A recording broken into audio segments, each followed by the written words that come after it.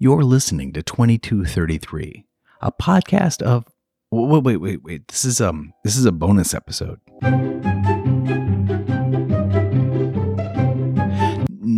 No, not that kind of bonus episode. This is a Valentine's Day episode. This is a love episode. There we go. Nice.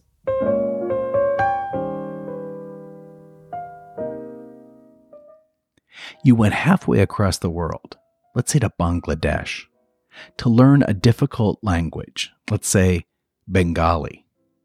You have several goals in mind, including securing a future career, but of greater concern is learning the language and culture enough to win over the woman you love. On this bonus mini episode of 2233, a nod to Valentine's Day. You're listening to 2233, a podcast of exchange stories. There was this infamous elephant that would walk around the street. And this is Dhaka. I think at one point, Dhaka may have been the most densely populated city in the world. Trust me, it is absolutely packed with people. Everywhere, people. So on a road, you might have bicycles, motorcycles, huge trucks, cars, rickshaws, auto rickshaws, and then there might just be an elephant.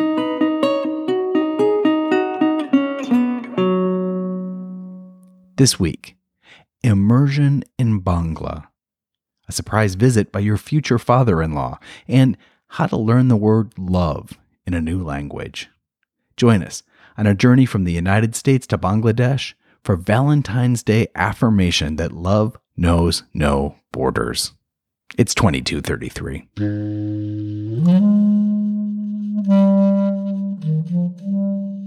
We report what happens in the United States, warts and all. These exchanges shaped who I am. When you get to know these people, they're not quite like you read about them. They are people very much like ourselves. Oh, that's what we call cultural exchange. Ooh, yes. My name is Colin Walsh. I participated in the Critical Language Scholarship Program in 2013. That was at the time in Dhaka, Bangladesh.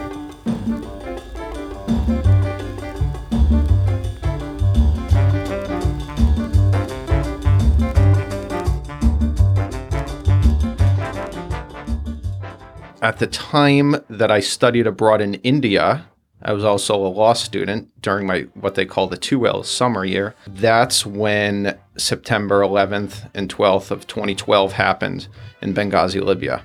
At that time, it was clear to me that I wanted to make a career out of protecting American interests abroad while serving in the Foreign Service.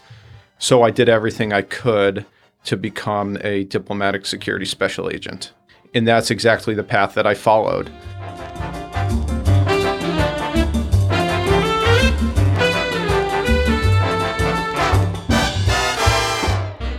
So because I already had this overseas experience in India studying law, I wanted to somehow parlay that into a Foreign Service stepping stone.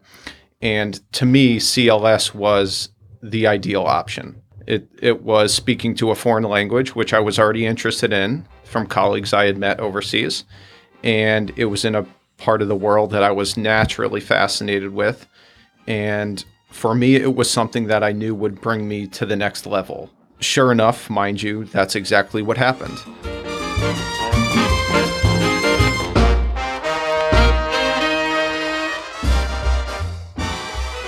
Part of the reason why I gained a love with the Bengali language and culture is because I found love in a Bengali woman.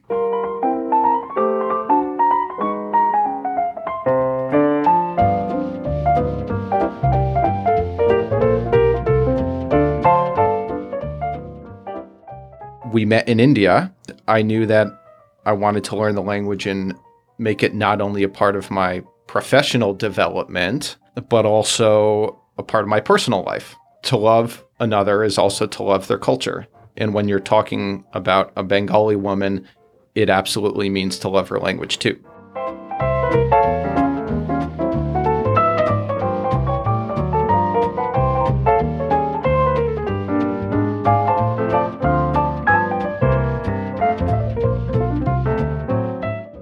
I would say that I was always a bit conscious due to the fact that every time I opened my mouth, people would smile. And it's because Bengalis have a love affair with their language. You know, it's said that their War of Independence was fought based upon the fact that their language was trying to get stripped away and replaced. Bangla, the language, is inescapable. It's everywhere. It's in the culture. It's in the people. The script is written everywhere.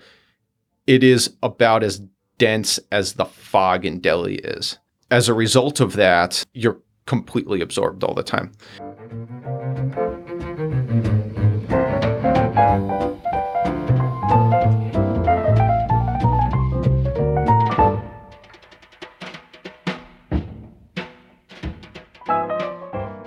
However, because people love the language so much, the moment someone who doesn't speak it naturally opens their mouth, it's as if you're just paying people compliments. People would smile and laugh and just walk me through it. And it was a perfect learning environment.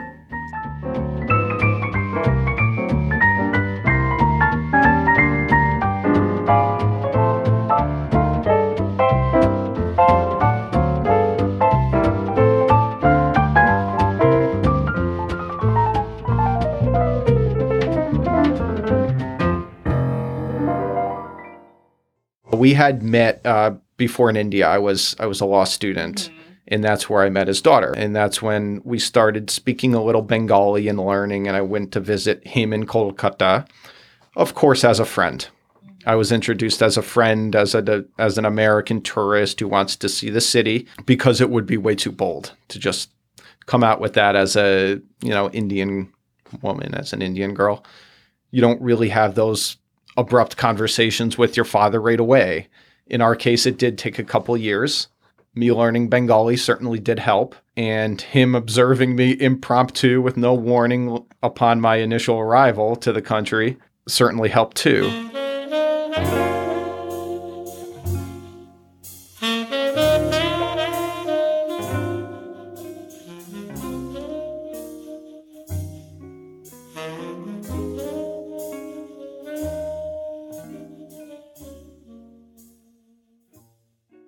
So when I did go to Dhaka with CLS, the answer from the family at that point was not yet yes.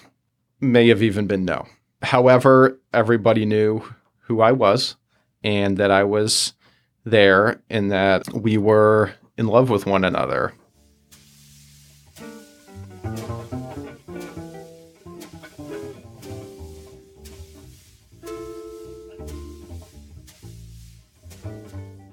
So the first night that we arrived, my now father-in-law knew that I would be arriving, and he showed up at our living quarters, and it was midnight. And we had, I think that was like literally our first or second night, and there was no warning. And I think he drove quite a ways to get there because I was being evaluated. I was on his turf now. I was in his country. We, of course, had met before. However, this was really his chance to catch me off guard to see is this man a good eligible candidate for my daughter, of course, who he loves very much.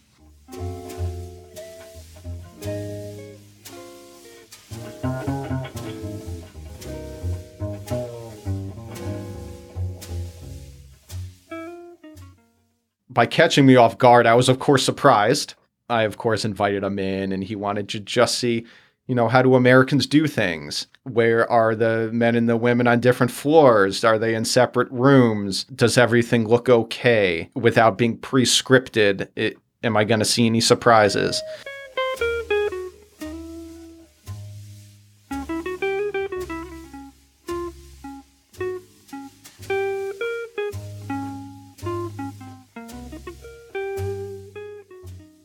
He was, of course, pleasantly surprised by what he observed and speaking to me and seeing where I had come through with the language. So that was probably my greatest surprise, seeing my now father-in-law show up at my doorstep at midnight, wanting to not only greet me, but also evaluate me in person. I think I remember it so well because I know that I must have passed the test, because now we are happily married.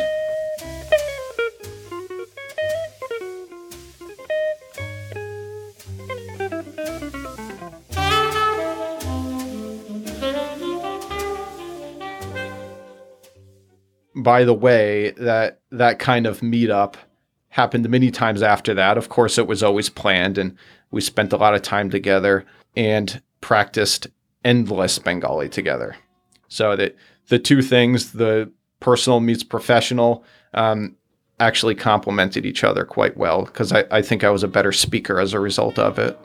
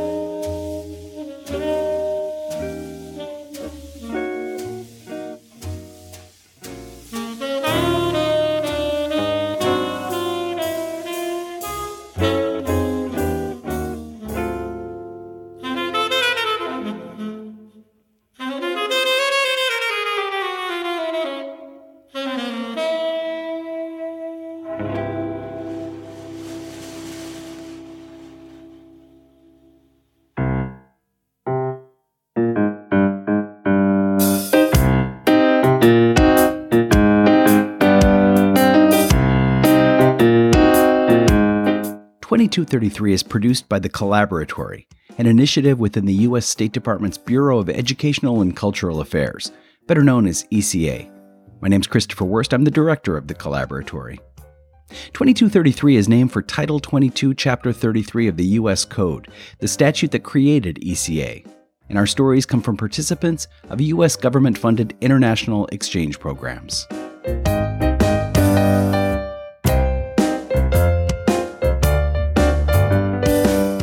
This week, Colin Walsh talked about his time as a Critical Languages Scholar, or CLS, in Bangladesh. For more about CLS and other ECA exchange programs, check out eca.state.gov. We also encourage you to subscribe to 2233. You can do that wherever you find your podcasts. And we'd love to hear from you. You can write to us at ecacollaboratory@state.gov. That's ecacollaboratory@state.gov. And also, photos of each week's interviewee and complete episode transcripts can be found at our webpage at eca.state.gov/2233.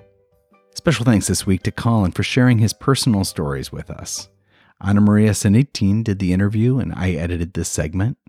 And let's see if you can pick up on a theme among this episode's featured songs. Easy to Love by Lionel Hampton and his sextet. The Gentle Art of Love by Oscar Pettiford and his orchestra. Let's Fall in Love by the Dave Brubeck Trio.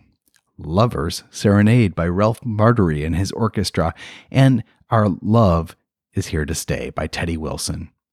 Music at the top of each episode is Sebastian by How the Night Came, and the end credit music is Two Pianos by Tagir Lius. Until next time.